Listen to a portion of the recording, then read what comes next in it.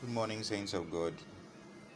We thank God for a new day again, and we thank Him for the opportunity to hear a word in season to help us in our walk. So, this morning we continue with our exposition of the Word of God. We are looking at the Word of God as manna. So, let's pray. Our Lord and our King, we come before you again. We are nothing in and of ourselves, you are everything. Lord, our hearts are empty. You, O God, Father, are all things, and you are the one who keeps us sustenance and fills us that we have life to walk with you. Speak to us, remove all doubt, clear everything that will make us lose faith and hope. And Lord, by this word, Father, strengthen us that we'll walk with you in spirit and in truth. In Jesus' name we pray. Amen. So, if you look at the sequence of events, taking it from the book of Genesis, God creates a perfect world. God makes a perfect garden. God puts a perfect man and makes for him a perfect wife. And this garden produces enough to feed man and his wife. And there's no stress involved with that. If you jump to Genesis chapter 3, man is tempted to eat eat of a fruit that God forbids him to eat. After that temptation and then the fall, the blessing of the garden yielding freely to him is lost because God curses the ground. Bible says in Genesis 3:17-19 that God cursed the ground and said that in sorrow shall you eat of the fruit of the ground. And it says that in the sweat of your face shall you eat of the bread of the ground. So you see, man has gone from effortless feeding by the ground yielding happily, saying that, oh, this is food, take it, to the point that the ground says, I won't give it to you until you stress and work for it. Then you jump to Exodus chapter 16, where you see that God has snatched a whole nation of Israel out of Egypt and taken them across the Red Sea. By a strong hand, he has defended them against every deceitful action of Pharaoh. But then now they are in the wilderness. God has already cursed the ground and said that the ground will not yield unto you until you sweat. But Israel is a very large nation. There are thousands of people. And this is a desert. Desert, at best you find some cactuses and some wild plants, but not enough to feed a nation where there are men, women, and children, even fighting men. It's impossible. And if you ask them to farming takes a while. You must look for seed, plant a seed, wait for it to grow. They will die of hunger. So what was God's solution to this? Israel saw they had forgotten that God had delivered them out of terrible circumstances in Egypt and across the Red Sea. Israel comes to a wilderness where now there's no food, and they begin to murmur. It's a lot like us in our day. So God's solution is the fact that God tells them. So God solved the hunger problem by raining manna from heaven. Now, all throughout, God never promised from Genesis up until this point in time that man will simply sit and do nothing and have himself be fed. So what we are seeing here is the fact this is actually a type or explanation of how God works to save us. So the desert or wilderness we are seeing here is our hearts.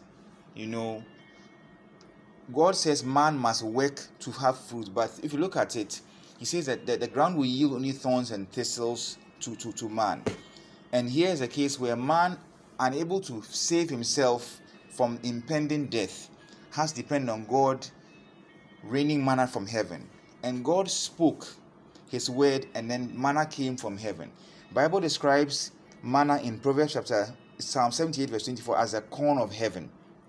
If you look at it, Jesus Christ said that a sower went to sow, and then he scattered seed in 4 places: wayside, thorny soil, rocky soil, and then good soil. So you see that this is actually our hearts. The corn you see here but Jesus Christ said that seed is the word of God, and this actually is the corn. So seed is basically the word of God, and the word of God comes. God sends his word. without our effort into our hearts, so that if the word falls, it will bear fruit. So see, the manna in Exodus 16 sustained Israel until they went to the promised land. If you look at it, God's word is sent to us so that it will work a good work in us to change our hearts. Because the Bible says that any tree that does not bear good fruit is cut down and cast into the fire. If we are supposed to be pleasant to God, Bible says God is actually the vine dresser. He is the owner of the field. He has planted a fig tree. The fig tree must bear good fruit. Now, the fruits can only come because you must first plant a seed into a good place, and then the tree bears good fruit. So our hearts are this wilderness. God speaks his word from heaven, and the word comes to us, falls into our heart. What the state of our heart determines whether our hearts will bear good fruit or not. But notice that this same word has to be able to sustain us. So God spoke his word. The word came in terms of manna. It fell on the ground. Israel picked this manna and were sustained in body, mind, and soul for the 40 years where they had to walk in the wilderness until they entered the promised land. In the same way, we also have heard a word from someone who preached the word to us. The manna from heaven, the word of God, came to us. Our souls were on the verge of death, in the wilderness of this world where there was no water for our souls, there was no bread for our souls, there was no life for us. If you look at the world without Jesus Christ, it's just a dry wilderness. There's nothing that sustains our souls. We just simply are walking straight into the fires of hell. We are just a living dead people because there's nothing that gives us life. But God speaks his word from heaven. His word comes to us in the form of flesh. The Bible says the word was made flesh. You notice that manna, God spoke his word, and then the word came as manna, physical form. In the same way, God's word, God spoke his word to us, the word of salvation to us, and it came to us in the form of Jesus Christ, the flesh. The word became flesh, so that then he says that Jesus Christ says that except you eat of my flesh and drink of my blood, John chapter 6, you can't really have salvation. So you see, he came in a form that he is the manna. So the word is manna, and Jesus Christ is that word for us. So that when we eat of him, when we believe the word of salvation spoken to us, we believe that word, we have eaten of Jesus Christ and drunk of his blood, and that way we have life everlasting in Jesus Christ. So you see, this word you see here in the Old Testament is the same word we have in the New Testament in our time. God spoke a word to Israel, and Israel was sustained for the 40 years and he needed to go to the promised land. God has spoken a word to us in our time. That word is salvation, that Jesus Christ is the only way. If we believe this word, we have eaten that manna. And that manna, being the word of God, sustains us until we end up either in heaven or are raptured when Christ comes. So either way, we go in the strength of this manna until we die and go to heaven, or until Jesus Christ comes to take away his saints in the rapture. So in short, we see that the word of God is actually manna. Without this manna, the Bible says a man shall not live by bread alone, but by every word that proceeds out of the mouth of God. So unless we live on his word, really our souls will die. So what does it mean practically? It means that if we say we are believers, if we say we are children of God, if we say we truly are walking to him, we say we need strength to walk to him, then the word of God must be our daily thing. Keep in mind, the Bible says that they had to gather manna every single day. You couldn't store manna for the next day because on any day it will rot. So the same way, the word of God must be taken by us every day. We must read the word to sustain ourselves. We can't say, oh, I'll read today against the future. No, it doesn't work. It's a thing. Manna disappeared every single day. When the sun came up, it disappeared. So what you had eaten will stay in your body. So in the same way, the word of God, we bury it in our hearts so that again, so on that day when the heat of the sun comes out, the stress of life, the troubles of life, the temptations, the trials, when you are facing all manner of things that will threaten your salvation, because you hate it in your heart, you will not. The Bible says that I've hidden your word in my heart that I will not sin against you. So you see, the heat of the devil represents the heat of life, the temptations of life, the dart of the devil, the things that will threaten our salvation. When we gather the manna every day and eat it every day, it means that every day we are refreshed to withstand this heat and stress, so that we will survive and be people who are through the planting of God, that will thrive and bear fruit unto God. So in practical steps, God is telling us that unless we eat of this manna, his word, we will not live long enough to enter the promised land. We will die before our time.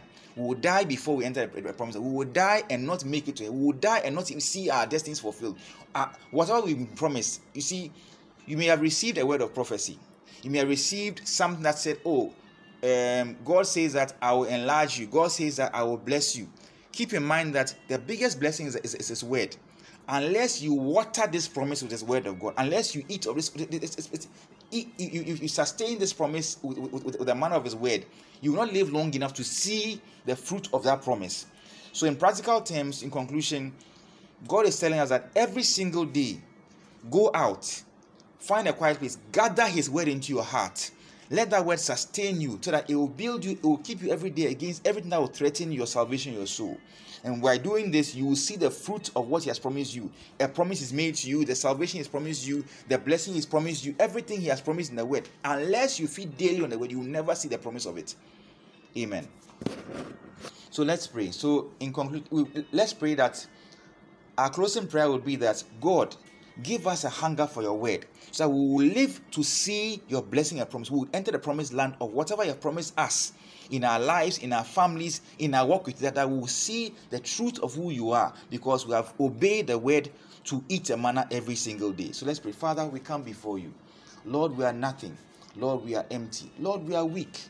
But you said that unless we feed on your word, our souls, so God, have no hope. So Lord, give us a hunger for your word, that we wake up every day rising early to spend time eating, drinking, feasting on your word, that Lord, our souls will grow, will be strong, and our bones will be heavy enough to withstand the stress of life. That Lord, will be able to rejoice and say, in truth, Lord, your word is true, and that after feeding your word, we have received joy and strength to God to overcome and shout to God and carry the banner of Christ Jesus, that men will know that indeed our God reigns, and in our hearts He has fulfilled the promise He gave to us from before we were born. Father, we thank you. In Jesus' name we pray. Amen.